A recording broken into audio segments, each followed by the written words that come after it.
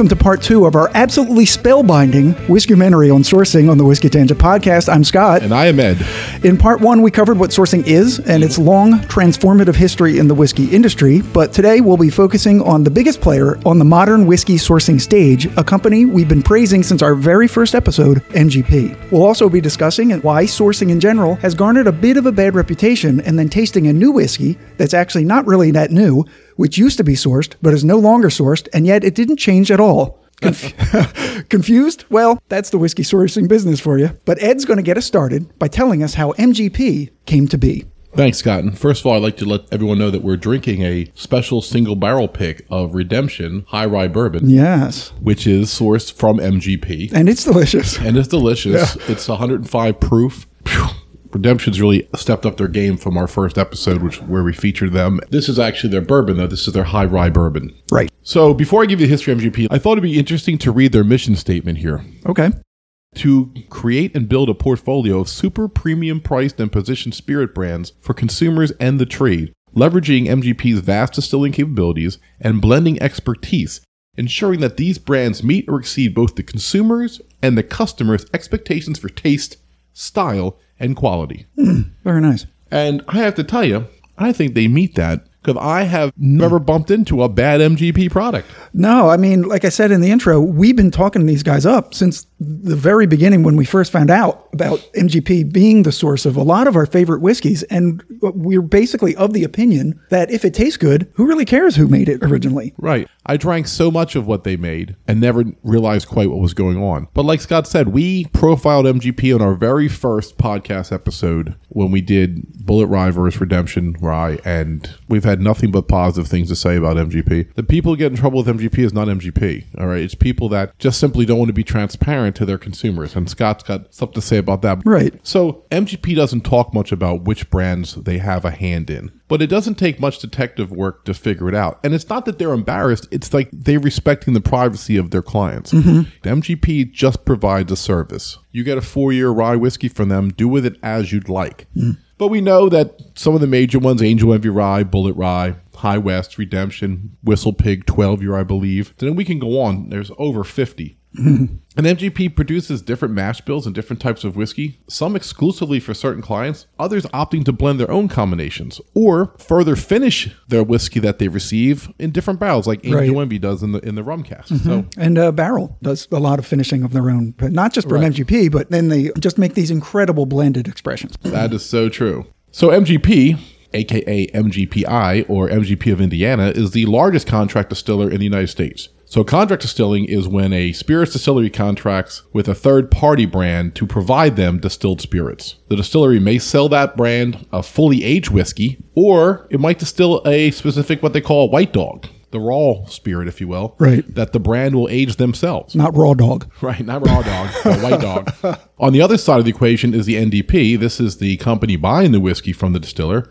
They focus their efforts on finishing, blending, and crafting the brand's story, always important, and the marketing. Often a startup brand will begin purchasing whiskey from a distiller while building their own distillery. This is what we've seen many people do. If a bottle label reads distilled in Indiana, it was almost certainly distilled by MGP. Right. They distill most of the rye whiskey on the U.S. market and a ton of bourbon. They aren't the only players, though. In 2016, Bardstown Bourbon Company opened its contract distilling business in Bardstown, Kentucky, with an annual distillation capacity of about 1.5 million gallons. And in June of 2017, that number went up to roughly 6 million gallons, which I believe is their capacity. They have an awesome visitors facility and have kind of gotten to that whole, bourbon trail thing down in Kentucky. Right. So Bardstown, they're involved in producing some of the most notable whiskeys as well. And some of them overlap with what MGP provides for. Okay. Jefferson, High West, Bellmead, Hirsch. Right, so they're sourcing from both of them. Calumet, right, James E. Pepper, Cyrus Noble. So maybe this is where the terrible bourbon comes from for James E. Pepper. Oh, damn. I would have been blaming on a rare miss for MGP, but here the whole time it might not be their problem at all. They're much maligned. So the history of MGP. The growing bourbon and whiskey trend in the United States has experienced a renaissance. Like Scott and I have said many times, the major Kentucky distilleries have embraced this and spent millions of dollars improving their facilities with tours and fine-tuning their colorful backstories of their frontier adventure and historical glory of their products. They're now the destination of tourists as well as whiskey purists. Oh, I see. That nice rhyming. MGP Distillery is not open to the public. They don't offer tours on a regular basis, have a gift shop, or do tastings. But once or twice a year, evidently, they extend invitations to certain media on Media Day at their Lawrenceburg distillery in Indiana. This is an opportunity for people who cover the whiskey business to get like a glimpse behind the curtain, if you will. Now, I've never had the tour myself, Scott, and I know you haven't either. No, maybe someday in our role as media professionals. Whatever. And we're already, we're already so friendly with them now. Right. We've had such a great time speaking with them in the production of this Whiskomentary, which you'll hear later. So, two people who have different blog posts, William Regal and Kelly Nakagama, have been on the Media Day tours. And so they shared a lot of what they saw. Okay. And I thought it was very interesting to share some of that. So I'm going to be, referring to some of their observations, if you will. Okay. But first, the history of MGP's Lawrenceburg distillery officially dates back to 1847, but there's records on site that go back to 1809. But officially, George Ross opened the Rossville Distillery in 1847. He picked the Indiana spot because the underground aquifer that produces a limestone filtered water is so vast, giving his rye whiskey a pure, unique taste. It soon became known as one of the best rye whiskeys available, and still is, crazy as it is. 80 years later? Right. So once again, he picked Indiana spot for the limestone. So why all the hype with limestone? Well, first, the limestone filters out iron and sulfur, two things that hurt the flavor of water-made products. Yeah. Second, it has a high pH level that aids in the fermentation process. So bottom line is great water equals great whiskey. Right. And we talked about that with Crown Royal. They're positioned on the shores of Lake Winnipeg on top of a giant limestone deposit. Right. So Indiana has this, Right. and Kentucky, of course, we know has it too. Right. So when Americans' taste for whiskey declined after Prohibition, Seagram's bought the Rossville Distillery in 1933. So Right after Prohibition. Right. After a few more owners, each with respective name changes, MGP bought the distillery in 2011. But it's important to note that a lot of the things that have been in place have not changed. Right. It changed hands, it changed companies, but the distillery and the surrounding grounds stayed the same. There are people who have been involved in the whiskey making process there for 4, even 5 decades. Right. Today, MGP Distillery produces whiskey, vodka, gin, neutral grain spirits, and industrial alcohol. Unlike the wooded Kentucky rickhouses, the ones that Seagram's put in were made of brick. The design allowed for aging whiskey more uniformly, keeping the temperature regulated, and possibly preventing those inevitable distillery fires. Right. They brought the world the first successful whiskey. Many of you remember your aunts and your moms sitting around drinking Seagram's 7 Crown whiskey. Now, if you find anything resembling Seagram's 7 today, it is garbage. It's made by Diageo up in Connecticut with 75% vodka, basically neutral grain spirits in it. Avoid it like the plague. It's like $12. If you're homeless and sad and you need to get drunk, then maybe. Yeah. So maybe you might mention this, but when is that switchover? So when did Seagram's become bad? I'll take you on that. So Okay. in the 70s, Seagram's was a mix of 4 mash bills, which are supposedly still in use by MGP. Okay. And it was the first whiskey to ever sell 1 million cases in its career. Wow. And then it reached 100 million cases by probably like the mid to late 70s and maxed out at 300 million cases sold by 1983. So it was a really kick-ass whiskey, you know? The Seagram's 7 brand was sold off to Diageo in 2000 and is now made in Connecticut. Like I said, its mash bill is nothing like the original.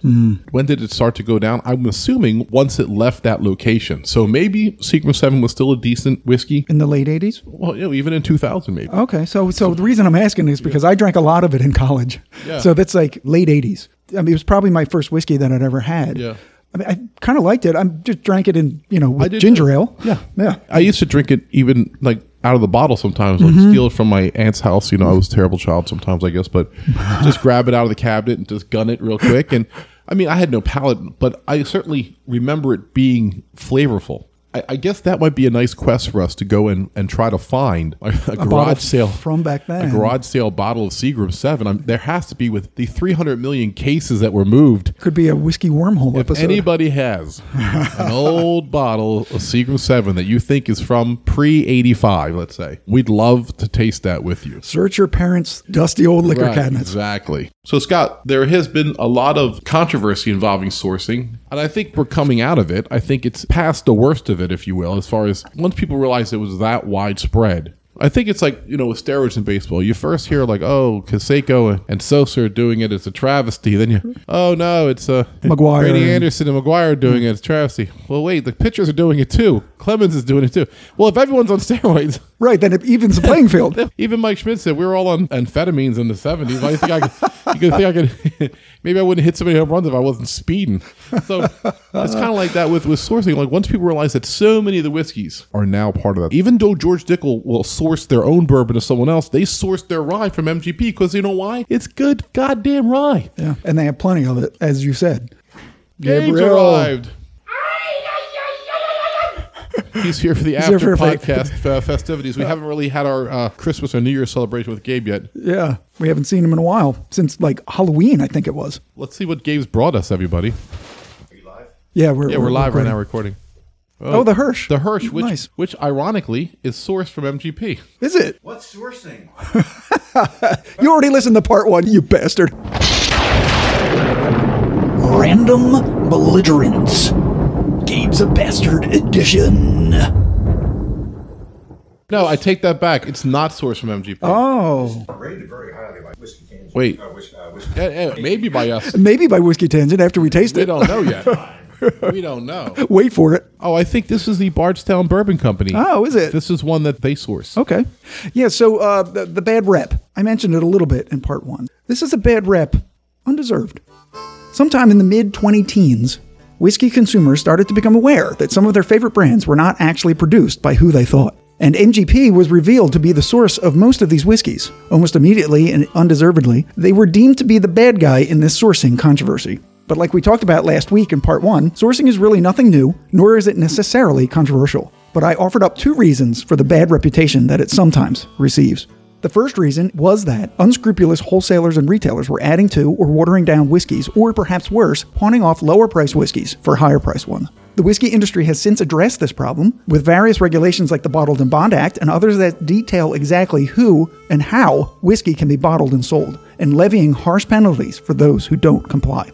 The second reason was what I termed, quote, a seeming lack of transparency to the uninformed. And this problem is one that still hasn't quite been fully addressed, and we've discussed many times on this podcast, even before this Whiskeymentary. Ed and I both think sourcing is fine. Like we said, it's a great way for new companies to get off the ground, and with all the different types of whiskeys available, you have a really good shot at making something unique that you can market and sell and be successful with. However, as a consumer, you might want to know what it is that you're actually buying, without having to do a ton of research on the brand beforehand, its history, the mash bills, etc. I mean, having done a podcast on whiskey for about 2 years now, I can tell you that although it can be intensely interesting, sometimes it's like pulling teeth to get accurate, truthful information about a particular brand because each source you look up seems to know only part of the story. So, what are some brands not telling you? Just to name a few examples, we talked before about Templeton Rye, who sources from MGP, and in 2015 settled a class action lawsuit for $2.5 million, agreeing to feature the words distilled in Indiana on the back of their bottles and remove the words small batch and Prohibition-era recipe from the front after consumers sued them for deceptive marketing.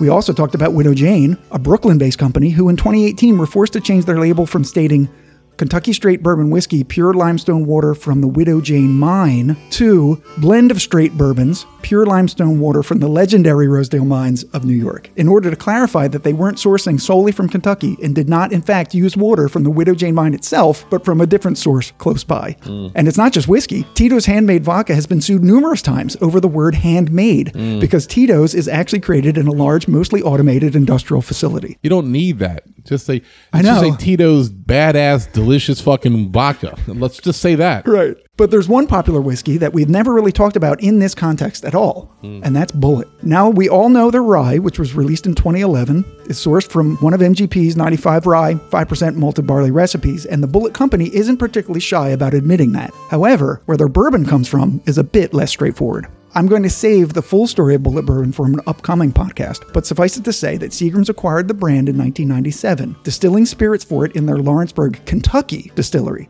different from the Lawrenceburg, Indiana distillery. Right.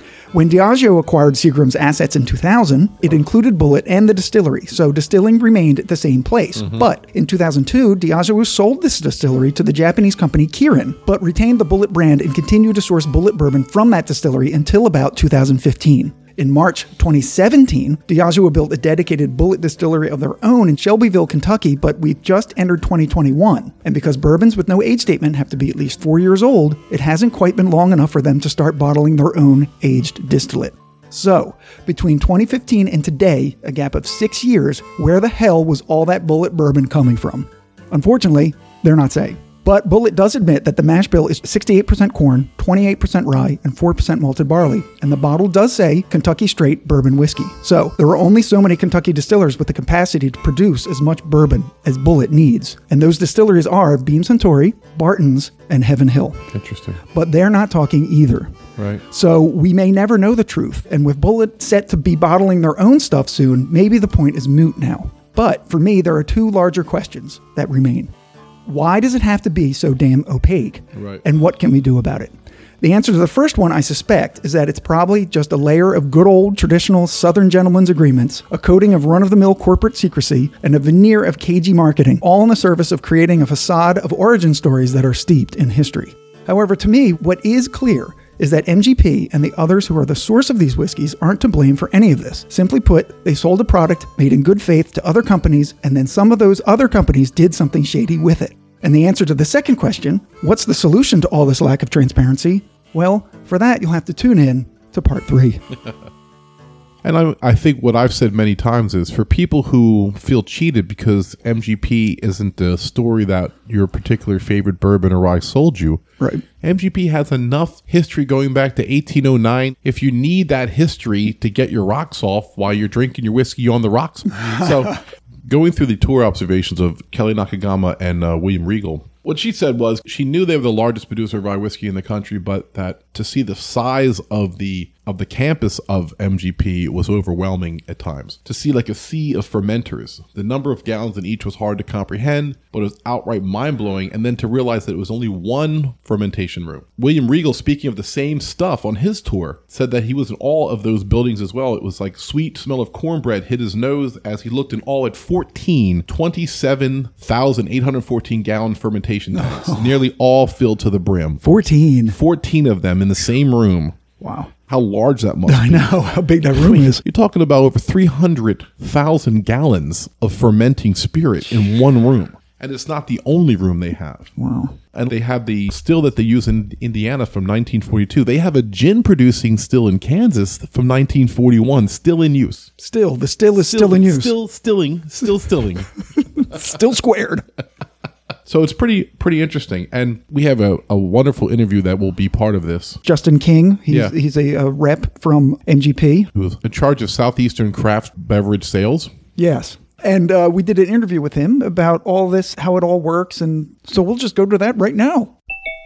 So, hey, Justin, how much time we got with you today? You have time to hang out a bit, or you on a tight schedule? I'm pretty open. Okay, great. That's what we love to hear. We can chat as long as you want. I'm kind of just hanging out today. We appreciate you coming on. Each year we do like a little documentary we call it a Whiskeymentary. Last year was on Prohibition because it was the 100-year anniversary of Prohibition. And sourcing is something that's been fascinating to us since we started this a couple of years ago. But I want to start out with you. Just give us your background, basically what you actually do at MGP. I think that'd be great. Back in 2009, Tennessee allowed more distilleries to be built. So Joe Baker opened up Old Smoky Moonshine as a business. And I was brought on board to distill their product and really do product development and run the business on the distilling side. I did that from late 2009, early 2010 until I think I came on to MGP in April of 2017. I was really a craft alcohol salesperson. Mm-hmm. Back then, MGP really didn't sell to smaller craft distilleries. They had big minimums and large custom runs, and they just didn't really, work in that world. So me coming from that small craft distillery and having all that experience, I was able to do things like we now put 4 barrels on a pallet, or we'll sell them totes of bourbon distillate, or, we come up with a great gin program where we have 7 gins and the customer can mix match their own proprietary blend, and we'll put it in a tote and send it to you. So it's been a fun 10 years for me, for sure. I mean, coming on at MGP, I got to travel all across the country.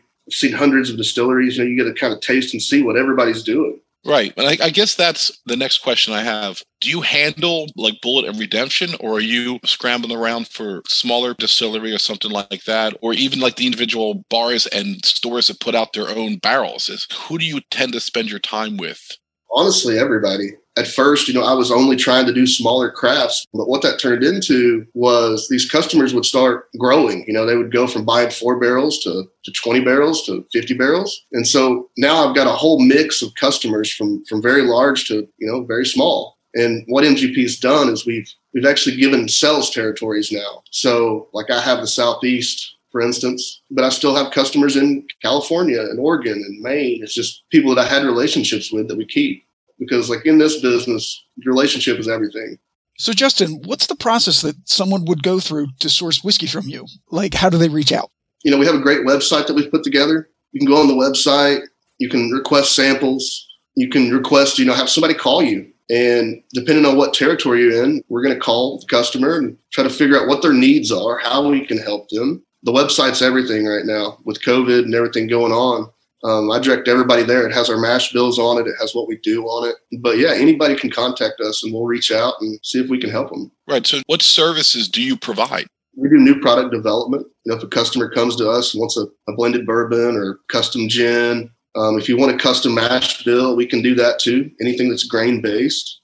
Scoping a customer's plan too. If they need a brand in 4 years, we can sell them new fill barrels now. We can store the barrels for them. And when 4 years comes, they can put the product out. So there's many ways MGP can help a new startup to an existing brand. All right, so that brings me to a question that I've really always had. How are you able to produce enough whiskey to keep so many people happy? How do you create such a nice, steady supply of aged spirit? It's some type of whiskey magic. Well, the facility that's making the whiskey there in Lawrenceburg is quite large. We do have plenty of stocks of whiskey. I don't see us running out anytime soon. And we're able to take on new customers every day. We've looked into the industry. We think we know what the industry is going to do, and we're here to provide them whiskey and bourbon. So do you often lose customers? Like a lot of people say that they source originally and then they go and distill their own stuff after that. How often do you lose people? It does happen. And the way that I feel about that is more power to them. I'm a distiller by trade. So I understand sourcing your product and then getting into your own. I would love to talk more about certain brands that have done that, but MGP, we really don't talk about other brands. Right. I got you. But it does happen. And that's part of the business. Right. And we know 4 years from now, we're probably not going to have them as a customer, but that's 4 years from now. You do the work and you get them the barrels and the juice they need. Right. Now, even around us, we have a liquor store near us that has put out the wheater that comes from your 95.5 wheat mash bill. They put out a cast strength of your 95.5 rye, the same liquor store. Delicious whiskeys. Some of the favorite whiskeys I've ever had. And it got Scott and I thinking, how many whiskeys are going on around the country that we'll never try? That are being created through MGP and your website in Des Moines, Iowa, or Santa Barbara, California. The fun part of it is, we have stuff going everywhere, every day. And that's the exciting, fun part is the bottle hunt to find some of those bottles. It all happens, a lot of people come to the website and then it moves right on to the liquor store. Okay, how many mash bills do you guys actually have without creating anything new? It's a really good question because it's 20 plus. Are these historical mash bills inherited that have carried through at that location? To my understanding, yes. We do have quite a bit of historical mash bills there. Yeast strain is the same also. I'm not exactly sure how many total that they're running, but I know it's 5 plus. So how are the different yeast strains used to affect the flavor of the whiskey? It's different yeast work different with different grains. You definitely have taste differences from strain to strain. Four Roses is really big on, they run 2 different yeast strains, and you can definitely taste the difference. It plays a big role. It really does. That's another part of something MGP can do is if the owner wanted a certain strain, we'll run that with their product. And that might answer the question of how so many products can use the same mash bills and taste so different. Yeast does play a big factor in that. There's so many factors. Yeast is something that, especially as a consumer, you probably don't even know. People might not even realize that there's yeast involved. Yeah, yeast is kind of the workhorse to the whole process. Yeah. It makes the alcohol in the first place. Yeah. So take us through a procedure real quick before we let you go. What would happen if Scott and I wanted, all right, we're going to put out our own Whiskey Tangent bourbon. Right. We'll put one of each out, Scott. Bourbon. All right, fine. So we're looking to put out maybe, 1,000 bottles of each. We got the capital. We got a place to bottle it, but of course we don't have any corn or rye. So how does that work? We're on the website. Take us through the procedure of how that would work. Go to the website, do a request, maybe a sample request for what you're looking for or what you think you're looking for. One of us will call you, email you, get in contact with you. We'll get you samples. We'll get you pricing. And then from there, it's just do a customer setup. You purchase the barrels and have them shipped to your bottler. It's quite simple. And something a lot of people don't know, too, is you can actually buy barrels and store them with us. You can't take them anywhere until you have a transfer and bond. We charge roughly $2 per barrel per month. Wow. That's a great service that I never knew you guys would do. Like, that's really interesting. Okay, last question for you, Justin. What's the one thing you'd like people to know about MGP? Simply, we'll sell to anybody. Mm-hmm. Just, like I said, hit the website up. Hopefully we can get a brand going. Super easy to work with. I think between the 7 salespeople, we were joking the other day, we have like 210 years of knowledge between the 7 of us. We've all been in the industry quite a while. I think I'm the youngest by far. Well, I don't have anything. Got anything more for Justin? I had a question I was going to ask you guys, and that's like, what could we put in a bottle for you? But we've already went over that. Oh, well, yeah. I mean, I've had a lot of good experience with you. 95 wheat, 5% malted barley. I probably would lean that way. But Scott, I would probably want to be up at the 95.5 rye. I go 100% rye. Give me it all rye. Just give it all to me. He doesn't care if it ferments at all. Just put stalks of rye in a bottle and send it to him. We have 100% rye. Do you? Yeah, we're using rye malt to make the conversion. Right. Love it. Well, I hope this isn't the last time we talk. We'll have to catch up again down the road. I want to thank you for coming on with Scott and I and the Whiskey Tangent podcast. Yeah, I think it's great. Love what you guys are doing. I've listened to your stuff in the past. Oh, you have? Really? Traveling and such. I listen to bourbon podcasts a lot. Mm-hmm. But, awesome, guys. Thank you. I appreciate it. If you have any questions, give me a call. Keep listening and hit us up on our Whiskey Tangent Gmail if you have anything to say or comments. And maybe one day we'll do a barrel down the road. Awesome. Well, thank you, guys. Be well. Justin. So besides their extensive contracting of, distillation products, they have made their own ventures into the whiskey business. Right. Their own brands. You mean. Their own brands. Yeah. And we have one of them here. Yeah. So this is the whiskey I mentioned in the intro. It is George Remus. And if you listen to last year's Prohibition Whiskeymentary, you know exactly who George Remus is. But if you didn't listen, then shame on you. No, if you didn't listen or forgot, here's a refresher. If you're talking about bootleggers, though, George Remus from Chicago is my favorite. And here's why. He was a 20-year defense attorney. He's a very smart guy. When Prohibition hits, the whole loophole that he saw was that drug companies were going to be able to sell whiskey medicinally. So he is a pioneer in vertical integration. He called it the circle. And what the circle was, all those distilleries that couldn't sell had rickhouses full of whiskey. And so he went down the line and bought as many as he could. And he moved his operation to Cincinnati, Ohio. And within the 250-mile radius, he had about 80% of the distilled barreled whiskey in America at his disposal. And his goal was to buy as much as possible and ship it to Cincinnati. And then when in Cincinnati, he formed a drug company that got a license to sell it legally. And he formed a trucking company to move it. And that's how the circle worked. And over the time of Prohibition, George Remus made $75 million bootlegging. And he's the king of it. And so his model has been used many times over by other companies. See Amazon.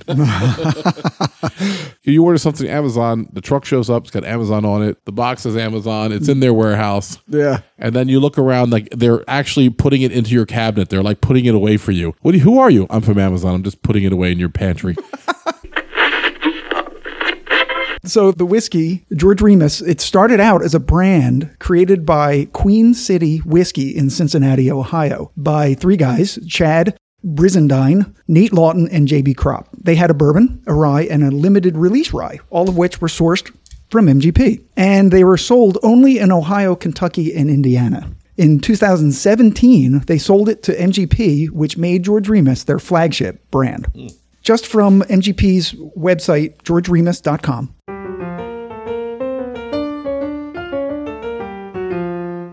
Some rules are made to be broken. Prohibition, for example.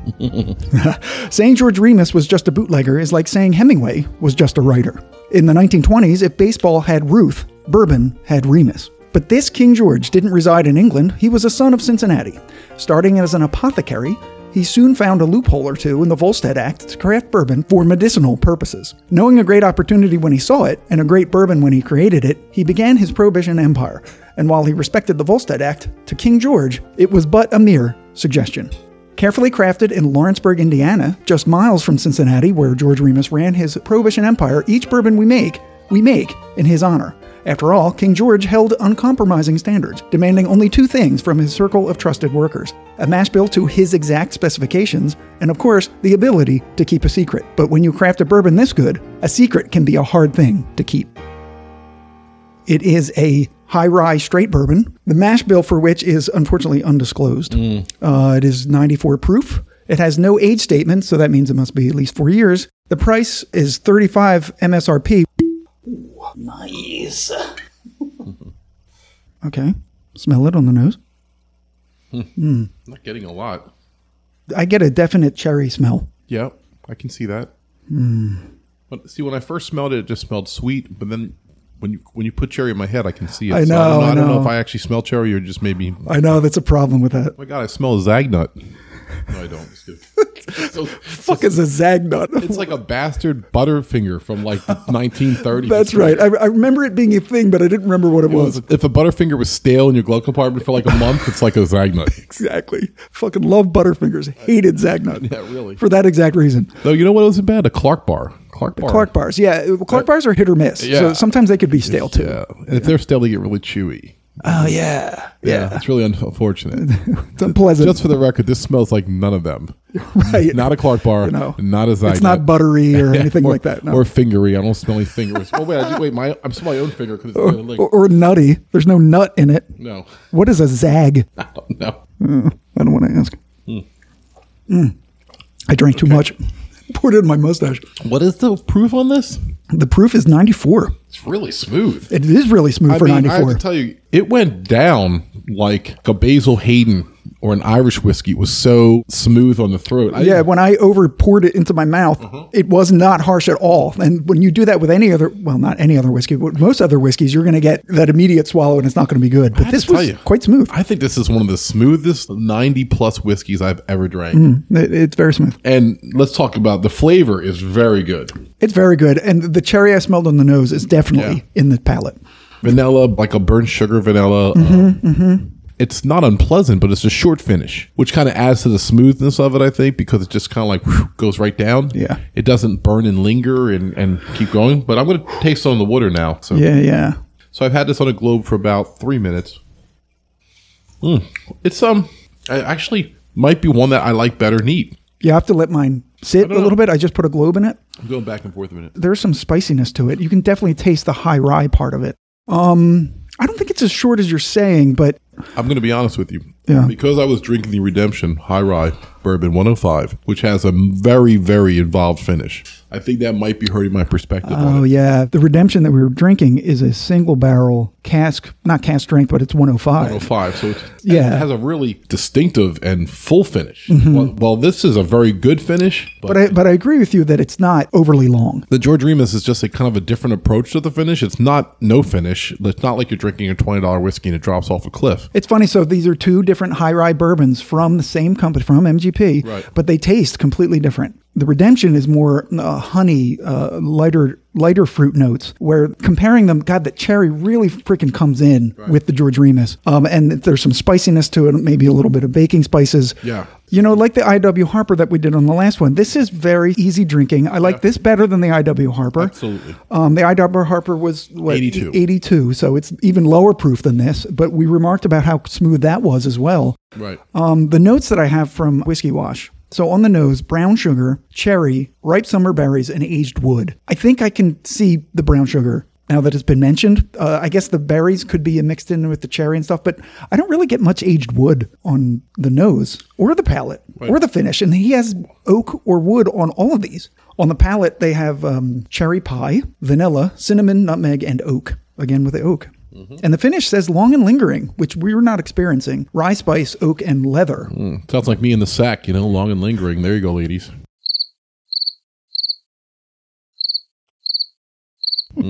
Jesus. Crickets. Knew they were coming. Yeah, definite crickets on that one. Maybe another crickets right now. Come on, it's too much. That's what she said. To me, not to you. Anyway. Well, you try having whiskey dick 22 hours out of the day and see how you do. Oh, shit. There are limited releases of this. There's a Remus Repeal Reserve 1, 2, 3, and 4, which they release every year, I guess, since 2016. Well, 2017, 2018, 2019, and 2020. The one that just came out, these are all high rye straight bourbon blends. Right. And they give you the mash bills, and this one's a 2, sometimes there's 3. Not only do they give you the mash bills, they also give you the proportion of the mash bills. Okay. So 77% of it is a 21% rye bourbon, and the other 23% of it is a 36% rye bourbon. Right. The age of this one is 12 years. The proof is $185 MSRP. That's not crazy for 12-year. No, notes are cinnamon, orange zest, mint, oak, almond, and maple. I would try that. I would definitely try that. They have another limited release that came out in 2019 for the 100th year anniversary of the Volstead Act, Remus Volstead Reserve. They only bottled 6,000. Wow. It is a bottled and bond bourbon. Its mash bill is 75% corn, 21% rye, 4% malted barley. Its proof is also 100, of course. Its age is 14 years, $219 on Drizzly. Drizzly. That Drizzly's always high. Well, I couldn't find an MSRP, and Then I there's would only say- 6,000 bottles. I would say that the MSRP would be somewhere between 150 and 175. This tasting notes on that are sweet oak and spice, Luxardo cherries, tobacco, salted caramel, toffee, and toasted pecans. Right. That sounds amazing. No, it does. Anything that MGP wants me to drink, I'm going to drink it. Because they don't have to force you. They make so much whiskey that if they say, hey guys, this one you should try, I'm like, I'm in line. Alrighty then. I'm right there. Yeah. So I think that pretty much sums up what MGP has brought to the table. Yeah. We would not be where we are with whiskey sourcing if it wasn't for their efforts and their vision and their planning and what they've been executing over the last 10 years. Right. And while there might be a little bit of lack of transparency among some whiskey companies, it's not really the fault of NGP. And we tasted a delicious spirit that they create themselves Yes. that they're pretty upfront about, even though, they take the George Remus, but that's a little bit of marketing and that's fine. Yeah. It says on the bottle, distilled in Indiana. We know by now what that means. Sure. It means NGP. Well, it's their product. I mean, Yeah. they don't deny it's their product. No. Right. So I'd like to thank everybody for tuning into part 2 of our Whiskeymentary on sourcing. Please tune in next week for the final part 3, when we bring it all together for the Whiskey Tangent podcast. I'm Ed, I'm Scott. I'm Gabe. and we're about to drink some more. Be well, everybody. Cheers. Woohoo!